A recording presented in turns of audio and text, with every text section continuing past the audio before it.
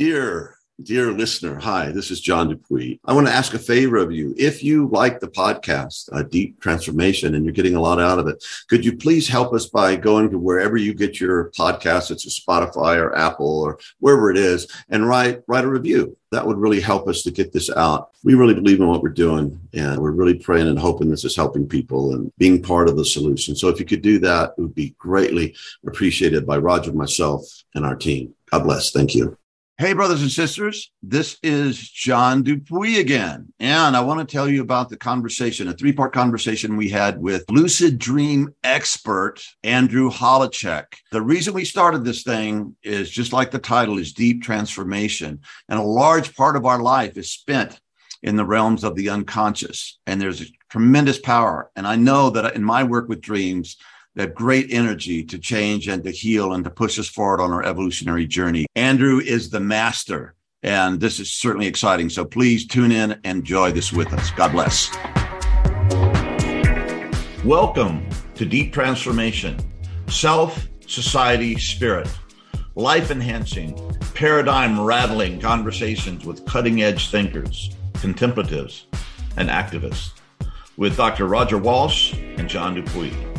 Join us in the evolutionary fast lane as we take a deep dive into transformational practice, peak experience, profound understanding, powerful contribution.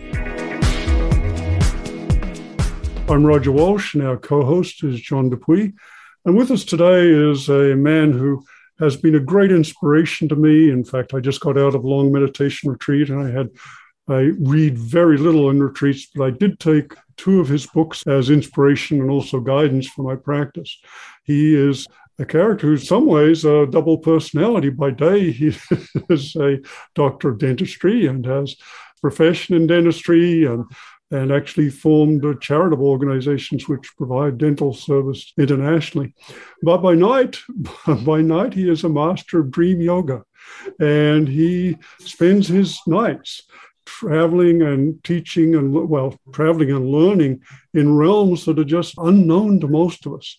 And he has written the wonderful book, which has just opened a whole new world to me, his book, Dream Yoga, in which he describes the practice of dream yoga, which turns out to be a practice common to multiple spiritual traditions, but perhaps most fully articulated and mastered in the Tibetan Buddhist tradition, of which he is a longtime student.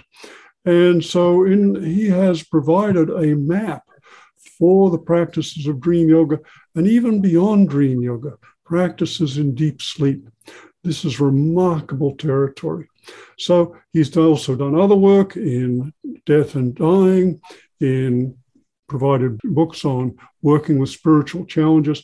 So he's covered a lot of areas, but there's a lot to dig into just in the dream yoga. So let's start with that. Andrew, welcome. Roger and John, thank you so much. It's really a delight and an honor to spend some time with you. Appreciate it. Well, it's a pleasure for us, and it's a pleasure for me, because I can honestly say that, once we get to adulthood, our worldviews, our kind of understanding of reality usually doesn't change much. But you have significantly changed my understanding of reality and human possibilities. And that began with reading your book on dream yoga. And so how did you discover this? And give us an overview. Well, first of all, I'm so flattered, Roger, that someone of your caliber would be so touched by my own work. It really means a lot to me personally. Yeah, it's been an interesting ride. My interest, passion for what I playfully call the nocturnal meditations, which, by the way, there are actually 5 of those. And maybe I could say a little bit what those 5 actually are, because dream yoga is just one of those 5. Really, it began almost as far back as my memory goes, with a deep interest in my dream life. I always just had a very rich dream world. But then really in my early 20s, I had some truly profound experiences. And one in particular, which I believe I share in the book, Dream Yoga, was a game changer for me, really before and after experience, where I had been working as a hospital in a surgical unit, thinking about going to med school, and was doing a fair amount of reading in a relatively new literature at that time, the Seth material, the kind of developing new age sort of thing. And I started having a fair amount of these kind of precognitive dreams, dreams of premonition and the like. And then during one really extraordinary magical period, Roger, lasted about 2 weeks, my mind just kind of broke open into this really marvelous state, which at that point, I have to say, I thought it was an altered state, but I've come to now realize that actually it was a dip into the natural state. And in fact, this is the altered state. But in short, what characterized this 2-week period were two things. One was my nighttime dream life just really took off. I had pretty much constant lucidity. And lucid dreams are, for your listeners, of course, that magical moment when you're in a dream and something triggers the recognition that, oh my gosh, this is a dream. So you actually attain lucidity, awareness, consciousness, and you still are in the dream. And so I started having lucid dreams pretty much constantly. And the other thing that was really compelling to me that ended up seeding the second book in this dream trilogy, the Dreams of Light book, was my daytime experience became correlatively more illusory, more dreamlike. And so this is a very interesting thing for me, Roger, because here's on one level, my dreams were becoming more real. If I say it carefully, I could say my dreams were becoming more reified, more solid, more real. And then conversely, my daytime experience was becoming less real. And this was a really interesting experience for, in fact, these 2 weeks. But then as I share it in the book, it became quite disconcerting because my footing, my grounding in reality was now being challenged. I really got to the point where I had a hard time distinguishing whether I was awake or dreaming. And that, because I didn't have the proper infrastructure for it, became quite unsettling. And it reminded me of what famous psychiatrist R.D. Laing once said, the mystic swims in the same ocean where the psychotic drowns. And I was starting to drown. So I had to shut it down because I really thought, instead of, hey, maybe this is a glimpse of the awakened state, enlightenment, I said, hey, wait, maybe this is a glimpse of insanity. So I had to shut it down in order to just regain my bearings, relocate my footing in reality. And that began my search into a host of traditions. And I can pause for a second, that eventually led me to Buddhism, and then why Buddhism of so many of the traditions I've studied really spoke to me based on that experience. Yeah, so you were having these experiences before almost anything was known about them in the West. Yeah, this is really important because I've since come to understand and appreciate the classic Indic, both in Buddhism and Hinduism, this kind of pedagogical approach of understanding experience and realization. And I had the experience before I had the proper understanding.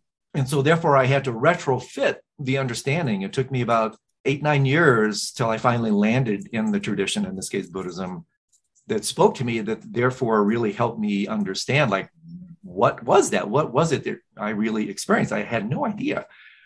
And so that's one reason I guess I could say I'm a card-carrying Buddhist, even though I consider myself really, as you know, Roger, more an integral person. I'm more a curist than a Buddhist.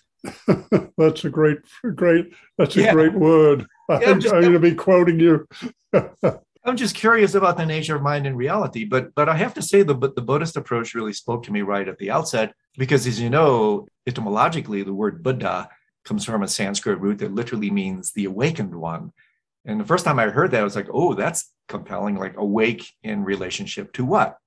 And so the more I dove into this incredibly noble tradition, the more it resonated with me. And then eventually it took me into 3-year retreat, which is where the next colossal dive into this topic occurred, because during this monumental training period, I had this extraordinary ability to work throughout the entire day with practices of what's called illusory form, working to see the world in a de-reified illusory way, and then working with not only dream yoga, but sleep yoga at night. And basically what was so brilliant about that for me was I finally was actually to reinstate the experiences in the context of this retreat that I had experienced spontaneously decades earlier. And that to me was like, whoa, this is definitely my baby. And so since then, the nocturnal practices have become a real passion for me, because they really represent an incredible untapped natural resource. I mean, think about the numbers here, Roger. We spend about 25% of our sleeping time in REM sleep. That's mostly when we dream, not exclusively. That amounts to about a month a year. In an average lifetime, that's about 6 years we spend in the dream state. I mean, you can get a PhD in less than 6 years. And so I often playfully think of these practices as a unique form of night school, where in fact, just to give it some scientific traction, Matthew Walker, who you probably know from Berkeley, neuroscientist, wrote a marvelous book called Why We Sleep. And in this book, it's very interesting. He only relegates 2 or 3 pages to lucid dreaming. But at the very end, he says something very compelling. And again, he's not a lucid dreamer, dream yoga practitioner that I'm aware of. He's a hard-hitting scientist. And he says there, quote, I memorized it because it's so compelling. He says, it's entirely possible that lucid dreamers represent the next iteration in Homo sapiens evolution, end quote. And so I really do think that this represents a kind of pedagogy of the future, the capacity to really bring up to 25% of our lives into the arena of waking consciousness and therefore tap into these incredible, vast natural resources that otherwise are just lost in the oblivion of non-lucid sleep and dream. Yeah. And as a way in here, could you give us an overview Sure. of the different practices and experiences that are available from this? Yeah. Oh, happy to do that. I get so excited about this, right? So yeah, in my languaging, there are 5 of these so-called nocturnal meditations. And the first one is, classically, it's called hypnagogic sleep. It's that kind of dimension of mind. I love to think of it as like a plasma of mind, this kind of froth of perception where you're not awake, you're not asleep. I also like the term recently coined called liminal dreaming, where liminal really means threshold. And liminality in itself is a really interesting principle. Liminal beings, liminal places, liminal experiences are very compelling. In Buddhist language, these would be connected to what they call bardo or gap experiences. And so liminal dreaming is the first. It's when you hit the pillow and you're going in that drowsy, not quite awake, not quite asleep space. And it's an incredibly interesting arena that I used to skip over. I'm just going to get through this and kind of get to the goodies of lucid dreaming and dream yoga. But since then, I've really come to appreciate liminal dreaming for several reasons. One is it's really easy. I mean, this is something anybody can do. It's just bringing a heightened sensitivity and awareness / lucidity. That's what lucidity is. It's a code word for awareness. To this very interesting space where you can start to watch how kind of a witnessing perspective. You can watch how the mind kind of goes offline and start to realize that what we know as the self-sense, the ego structure, is really just a storyline. It's a narrative. And you can watch that narrative come undone when you fall asleep. So I'll pause on that one. Then, of course, the classic one, the real grounding, is lucid dreaming. That's the second one. That's that magical space, like I mentioned earlier, when you wake up to the fact that you're dreaming. In my definition, I use it principally in contradistinction to dream yoga, which is the next one. Lucid dreaming is largely used for purposes of self-fulfillment, psychological dimensions. You do an extraordinary array of activities in the lucid dream arena, which we can come back to and talk about. It's also helpful to know some of these benefits, because otherwise people go, geez, why bother? My life is already so full. My sleep is so precious. We put this pretty big do not disturb sign when we go to sleep. And so sometimes it's helpful for people to understand, well, why should we, in fact, want to be so disturbed, so to speak? So lucid dreaming, so much to say about that. But then with some proficiency, lucid dreaming can mature to dream yoga. And this is really the game changer, because this is where it transitions not so much in the kind of trajectory of self-fulfillment, but now it's more self-transcendence. Now it's not so much about psychological vectors as is lucid dreaming. It's more about spiritual principles. And this is where the great wisdom traditions, Buddhism and Taoism, and the Jewish mystical traditions, Sufism, and the like, really, they have these kind of under the radar nocturnal meditations that are connected deeply to dream yoga. And in my listing, there are 9 stages of the dream yoga path. I can talk about those in as much detail as you like. But just for the purposes to complete the overview, then with a little bit of stability, and this is where it becomes increasingly more sophisticated, refined, and dare we say esoteric, then you can develop into what's called sleep yoga. The Tibetan here is Ursul, or luminosity yoga. It's the same word that's used in Sanskrit, nidra. So this is worth throwing into the mix. When people talk about yoga nidra, nidra means sleep. And it's very easy to confuse yoga nidra with classic sleep yoga, but it's not. Yoga nidra is more really in the bandwidth of liminal dreaming. But basically what happens in lucid sleep, which, and now by the way, they're studying this in laboratories. There are some very sophisticated researchers now, and I've been involved in study designs and that sort of thing, substantiating the validity, because lucid dreaming has been scientifically proven for decades, since the 70s. Lucid sleep has still to be scientifically substantiated because it's difficult to send a signal from the deep dreamless state, space, that kind of thing. But Tom Metzinger, a friend of mine, says that when in fact it is substantiated, this will be a revolution in the mind sciences, because it completely turns everything upside down. I mean, what are you saying here? You mean you can be completely lucid awake in deep dreamless sleep? That's almost an oxymoron. It's a contradiction in terms in the Western arena. Well, the wisdom traditions say absolutely. And in fact, in one of the four principal schools of Tibetan Buddhism, what's called the Nyingma tradition, the old school, sleep yoga is actually the main practice. Because if you maintain lucidity in deep dreamless sleep, delta wave, slow wave sleep, that means you automatically have lucidity in the dream state. And then just to complete the picture, the very last one is Bardo yoga. And this is where my interest in death and dying comes into play. My book, Preparing to Die, deals with this. And this also is really interesting from the Tibetan arena, Roger, because they talk about, in the Tibetan world, they talk about three types of dream. And really, in my languaging, dream is a code word for manifestation of mind. And that fundamentally means everything is a dream. That's what the Buddha discovered, the ultimate lucid dreamer.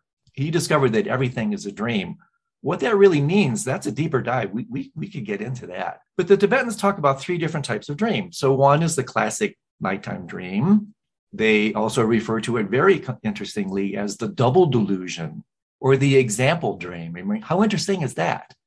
That you use the double delusion, the nighttime dream, as a way to extrapolate insights using the laboratory of the mind in that arena back into the primary dream. So that's the second dream. This, what we call waking reality. This is a dream. But in terms of Bardo yoga, there's one more type of dream that they refer to as the dream at the end of time. And that's death, the Bardo states and beyond. And so the nocturnal meditations come to their full fruition in Bardo yoga. And this is an incredibly compelling thing that allows us to therefore work with the mind as it manifests in these extraordinarily subtle dimensions when we sleep and dream, as a concordant or similitude experience, according to these wisdom traditions, to what they allegedly say will happen when we die. And the Tibetans are really unequivocal here that dream yoga came about principally as a way to prepare for death.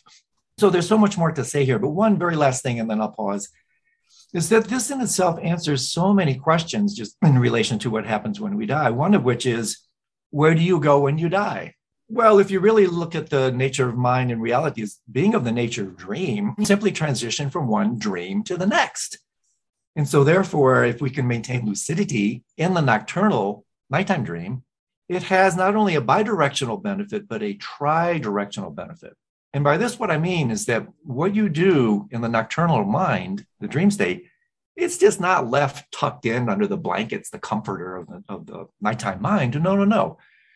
What you do is you work with your mind in this distilled fashion in the dream arena, and then those insights ping back into the waking state. So lucid dreaming leads to lucid living.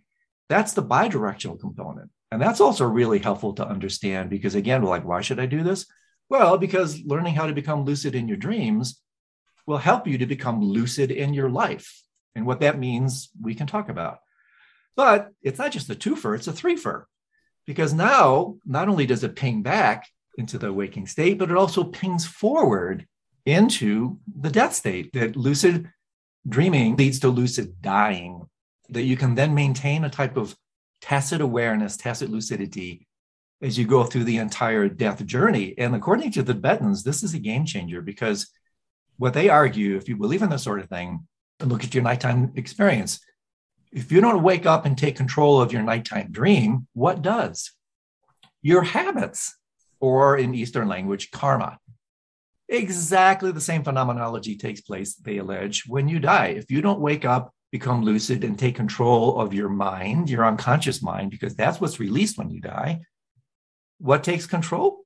Just like in the nighttime dream, your unconscious mind takes control. And therefore, when you attain lucidity in the dream at the end of time, that's a game changer, because then you can maintain control, directionality, and guide that entire process with some intentionality. So that's it's a long-winded answer to a terrific question, but there's just a lot there. So I hope it's okay to throw all those needles against the wall. It's absolutely wonderful. And you distilled so much there. First off, you just gave us an overview of these remarkable practices and a taste of their benefits. But you also pointed to the way in which these practices are at the very cutting edge of Western understanding and research. And you talked about the fact that lucid dreaming has now been investigated for some time by Western researchers. But we could also add that probably about the time you were beginning, most Western psychologists did not believe that lucid dreaming was possible, let alone lucid sleep. So this is a beautiful example of which we could provide others, but you're providing a beautiful example of the way that as these contemplative traditions have come into the West, and that has done many things. And one of them is it's revived interest in our own Western practices of Sufism and Jewish Kabbalah, Christian contemplation. And we find those same practices in these traditions too. Perhaps not as overt or central, but they're there. And they are also, so they've had these Eastern practices have had a major impact on our Western contemplative traditions, and both traditions have had an impact on Western psychology and our understanding of human nature and possibilities.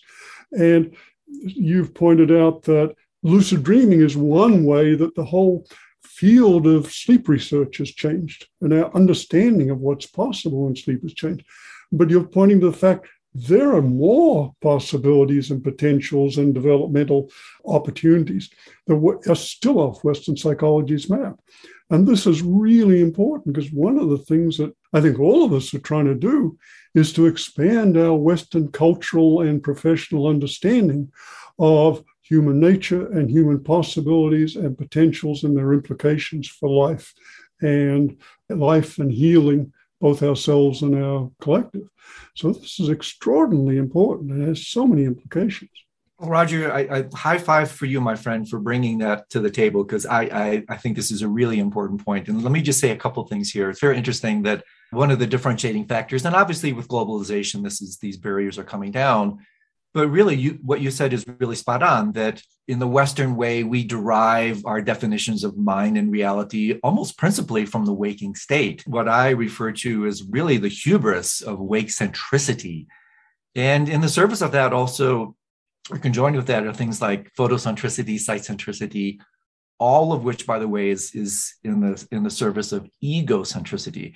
And so what's really interesting, the unique contribution of the East, in that they derive their understanding of mind and reality, not just from one bandwidth, the waking state, but from all three.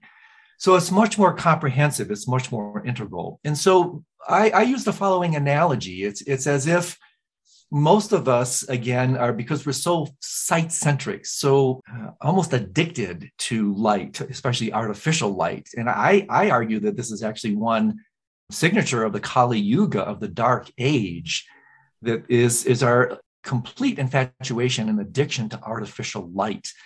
And so one of the ways I look at these nocturnal meditations, it's akin to like you're in a really brightly lit room, it's dark outside, in a really brightly lit room, and you want to step outside to get some fresh air. And so when you first step outside, it's pitch black. You can't see a thing. This is the beginning nocturnal meditator. They turn the lens of the mind's eye back in. It's all dark in there. They can't see anything. Why? Well, because of the constriction, the contraction of the egoic level of development. Interestingly represented in the pupils of our eyes. They just constrict. You can't see anything because the light, ironically, blinds us. We're blinded by the light. Well, using this analogy, you're patient. That's one of the biggest ingredients for success with these nocturnal meditations, is you just keep going. Guess what happens? Your mind relaxes, or in this case, let's use the physical eye. The eyes dilate, the aperture of your consciousness dilates, and guess what happens? You start to slowly see things that have always been there, but hidden in the darkness of ignorance. Darkness is a code word for ignorance. And so we're patient, we remain open. The aperture of our hearts and minds opens, and hey, guess what? We start to see things we've never seen before. And that's where the lucidity comes from. We continue the eye acclimatizes, the mind's eye acclimatizes. You start to have lucid dreams. You start to have glimpses of lucid sleep. And the other thing that it does, to put a further exclamation point on your really great comment here, Roger, is that it replaces the Western binary, bivalent view of mind and reality. That it's like a light switch in my room. I go over there. It's either yes, no, on, off, black, white, dead or alive. That's in a kind of orienting generalization. That's the Western view of mind and reality, especially consciousness. Yes, no, on, off, black, white, dead, alive. Well, what these practices do is they replace the Western light switch model of mind with a Eastern dimmer. And so therefore, it's not just on, off. No, it's just basically transitioning from gross waking consciousness to subtle dreaming consciousness to extremely subtle sleeping consciousness. And so therefore, using this analogy, you are able to maintain a few photons of awareness as you transition from the waking state to the dream state to the deep dreamless state. And therefore, a kind of 24/7 type of awareness takes place, which all the wisdom traditions say is actually one of the hallmarks of ultimate lucidity, i.e. the awakened mind, the enlightened mind, is a mind that is actually awake, lucid under all conditions. It never turns off. And so this then really starts getting into some very deep topics that talk about really challenging the supremacy of the physicalist, materialistic worldview. And again, I'll pause here for a second because there's so many places we can go with this. But this is why I get so jazzed about this stuff, because it's not just with a really deep bow of appreciation for lucid dreaming. It's not just a nighttime video game, which on an entry level, yeah, it's kind of cool. That's why it's sexy and it sells, fulfill your wildest fantasies in the sanctuary of your nocturnal mind, right? That stuff sells. That gets a little boring after a while, at least for me. The really awesome thing about these practices is they are a marvelous nighttime opportunity every single night to explore the nature of mind and reality, and therefore to wake up in the ultimate sense. That's ultimate lucidity. That's where I get super excited. And then it bleeds into these so-called philosophical dimensions, which really, I argue, is only philosophy because you haven't experienced it yet. I mean, these are direct byproducts of our experience. So thank you so much for bringing up this aspect of it. I think it's super important. Yeah, and John, I realize I'm doing a lot of the talking here, and I'll shut up in a moment. But I just want to summarize what Andrew said, and even expand it, because you pointed to something very important, that our Western worldview is based on a single state of consciousness.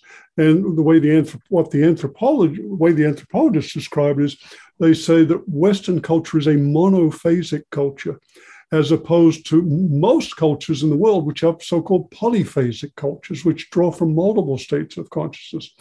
And I would add to that, I think it's time to extend our map still further and point to the fact that the West has been a single stage worldview, and that these contemplative traditions are actually multi-stage worldviews. That is, not only do they point to multiple states of consciousness, they point to multiple stages of development. Exactly. And to me, probably the most exciting discovery of Western psychology in the last 50 years has been the recognition that psychological growth doesn't have to stop when the body stops growing. Right. That we can continue to grow and mature and open and develop new ways of understanding and seeing and thinking and just holding the world in far richer ways. So putting those two things together, the implications of the lucid dreaming and sleep yoga you've pointed to, the polyphasic cultures, and adding a differentiation between single stage and multi-stage cultures, suddenly we have got a vastly larger view of reality and understanding and of ourselves. It's colossally important. And let me just, again, I just have to Please do. Say a few things. There's so much here. Yeah, as you know, I mean, the studies have shown that of the, what do they say, 3,000 world cultures outside of Eurocentric cultures, they put in numbers on it. 90% of the world's cultures are polyphasic. They actually pay homage to the mind as it manifests in these different dimensions. It's really the kind of the hubris, dare we say, the arrogance of the wake-centric approach that doesn't go there. And I have to share this wonderful story from Mullah Nasruddin, the great Sufi jokester, right? This is beautiful. I'm sure you know this, Roger, where this is a great one. We'll bring it up to contemporary terms, but the story is the following, is that there's a Mullah Nasruddin, the jokester, trickster, is out underneath a streetlight in the middle of the night, looking. And a neighbor comes by and sees Mullah and says, Mullah, what are you doing? He goes, I lost my keys. So he goes, oh, let me help. So they're out there looking. And after X amount of time, the neighbor says, hey, man, there's no way they're not out here. Where exactly did you lose these things?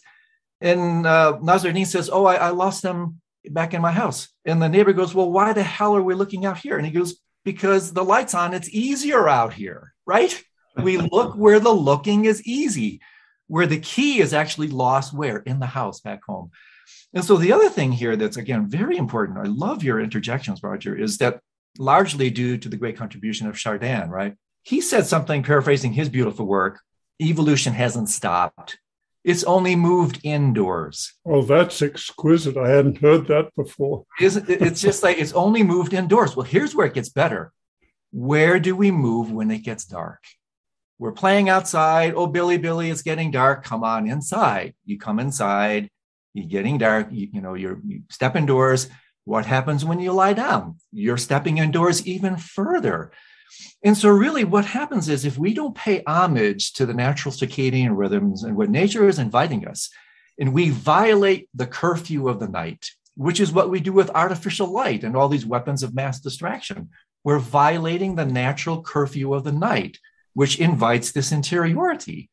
And so what we do, if we resonate with what nature is teaching us, we don't violate that curfew.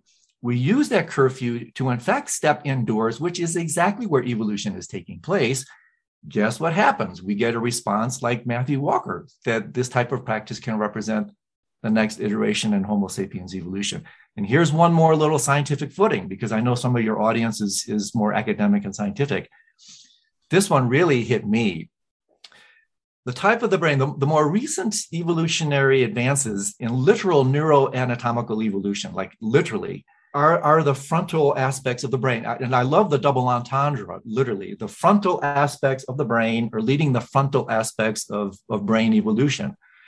This is the part of the brain, if you could somehow take your eyes and like right now and roll them straight up, you would be looking at the frontal and prefrontal cortex, right? This is exactly why when you look at an ape, their foreheads slope back because they don't have these frontal aspects of the evolutionary advance of the brain. Well, guess what? Guess what aspects of the brain come back online in metacognition? This is another way to talk about lucid dreaming. It's a type of metacognitive dreaming. The aspects of the brain that come back online when you're lucid are the dorsolateral prefrontal cortex, the orbital frontal cortex, and the precuneus. Exactly those aspects of the brain that literally lead the frontal edge of brain evolution. Now, how interesting is that? And so when you're actually in the lucid dream state, those are the aspects of the brain that fire and come back online. So this is another intimation that evolution hasn't stopped. It's only moved indoors.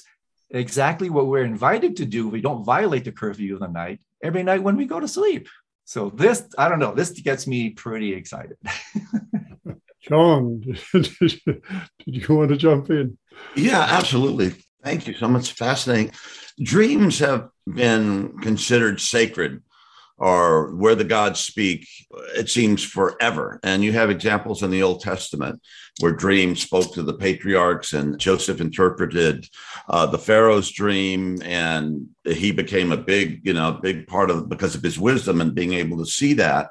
And I have also worked with dreams, and I had dreams when I was a kid, which were repetitive and very powerful. And I would bring them out of the dream state and kind of struggle with them and they would reveal themselves to me over a lifetime. So I guess it's two questions. Who is the author of these dreams? Who is creating this world? And it seems like there's some kind of inner Shakespeare that speaks in very powerful symbolic terms that when you bring it out and you struggle with it and it reveals itself, exhibits great energy, real force and power comes out, and clarity and light is shed on the other world from the inner world. Beautiful, John. Beautiful. Oh my gosh. This begs some really interesting points. One is, just like in the overview of the 5 nocturnal meditations, there's a spectrum of practices related to every aspect of human experience. And that's really what's beautiful about this approach, is there's a skillful mean upaya meditation tradition practice associated with every bandwidth, in this case of the nocturnal mind. Well, in that same sort of spirit, what you're pointing to here, John, is that dreams in and of themselves manifest along a spectrum, from literally just kind of meaningless neurological noise, nothing really to be done. That, by the way, that can be used for the purposes of dream yoga. But in terms of what you're talking about, more the kind of dream interpretation thing, dream interpretation, I practice this with tremendous constancy. I have fantastic allegiance to the interpretive nature of dreams. But just as a sidebar, that's not dream yoga. That's different. It's completely valid. And this is why I like integral approaches to the dreaming mind, but it's actually not dream yoga. But with that said, we can have these incredible types of dreams, which beg the question, like, who is the dreamer, who is having them? It depends, John, on the type of dream that you're having. So if you're having, well, let's go all the way to the top, what they call big dreams, theophantic dreams, clear light dreams. And I have to say, like you, I have had dreams like this. We're talking 40 years ago, that are still illuminating and informing my life. Dreams that are so powerful, so transformative, they're so real that they really illuminate, shed light on my entire life. These are the dreams that can transcend the limitations of our self-sense, that not all dreams are solipsistic. In other words, not all dreams come from within the cranium, which of course is what the West would just unequivocally say. Dreams are solipsistic. The ultimate selfism, all your dreams just arise within the context of your own brain mind. Again, that's just kind of myopia, nearsightedness of the Western way. A lot of them do. A lot of them are just your stuff processed from daytime experiences. And there's a lot to say here in terms of the different stages of sleep and how dreams arising in different stages are related to different processes of the previous day kind of thing. But when you start talking about these bigger type dreams, these take place because of the porosity and the translucency of the mind and heart that takes place when ego structure actually falls apart in the dream sleep space. And this becomes then a profound avenue for communication outside of the context of our own storylines, where we, in fact, can have messages. We can work with overt forms of dream incubation. And just parenthetically, I need to say here, the Greeks were aware of this. This is what the healing temples of Asclepius were all about, the great Greek god of healing. Supplicants would come into the temple. They do very sophisticated forms of dream purification, incubation, fasting, meditation, and the like, all in the effort to receive a dream from the divine physician, Asclepius. And then if they could interpret the dream on their own, fantastic. Otherwise, they were temple dream interpreters that would be there to interpret the dream, delivering healing messages.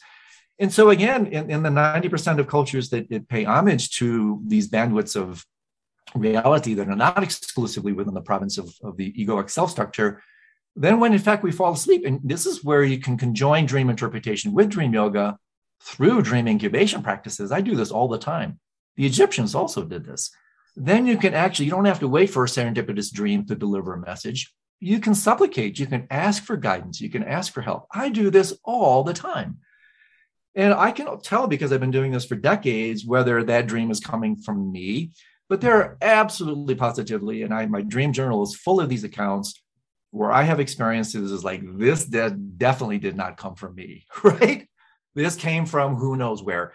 And I love this kind of permeability, porosity, because then it makes me more and more available to these agencies, these wisdom forces that really can be profound guides and influencers on my waking arena. And dream yoga, of course, can vastly augment this type of thing, because what it does is it just, again, opening the aperture of our hearts and minds, just makes us more available to these extraordinary opportunities where we can learn from all these different types of agencies. So love the interjection. Thanks for asking that. And can you actually, when you're in dream yoga or in a lucid state, and you intuitively know this is not just stuff of my mind, processing, but this is something from beyond or something numinous, can you actually work with it in the lucid dream yoga state? Yes, great question. Absolutely. And this is where the 9 stages, that's my mapping of dream yoga, actually come into play. And so usually what I do with these is I engage in what's called pellucidity, or the witnessing lucid dream. And by this, what I mean is I realize, wait a second, this is pretty cool. There's something is really exciting happening here.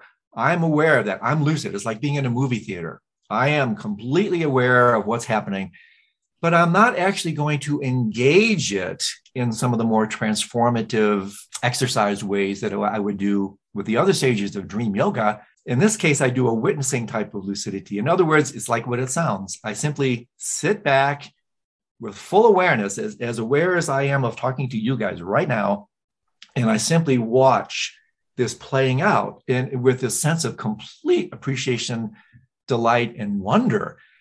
And that helps me maintain it in my database. That helps me remember it. I'm not actually overtly engaging it, but however, with I wouldn't say one exception, sometimes what I will do, and I can give you very specific examples where I'll be having a dream. Well, in fact, let me just give you one. I'll be having a dream. One particular experience comes to mind when I was in my 3-year retreat. And I was really struggling with quite a complex, sophisticated meditation practice. And our Drupal, our meditation master, retreat master, was gone. And so we were left to our own devices, which sometimes can get a little bit interesting when you're working with your mind, 24 hours a day so intently. And so I was really struggling with this particular practice. And I was incubating. I need some help. I need some guidance.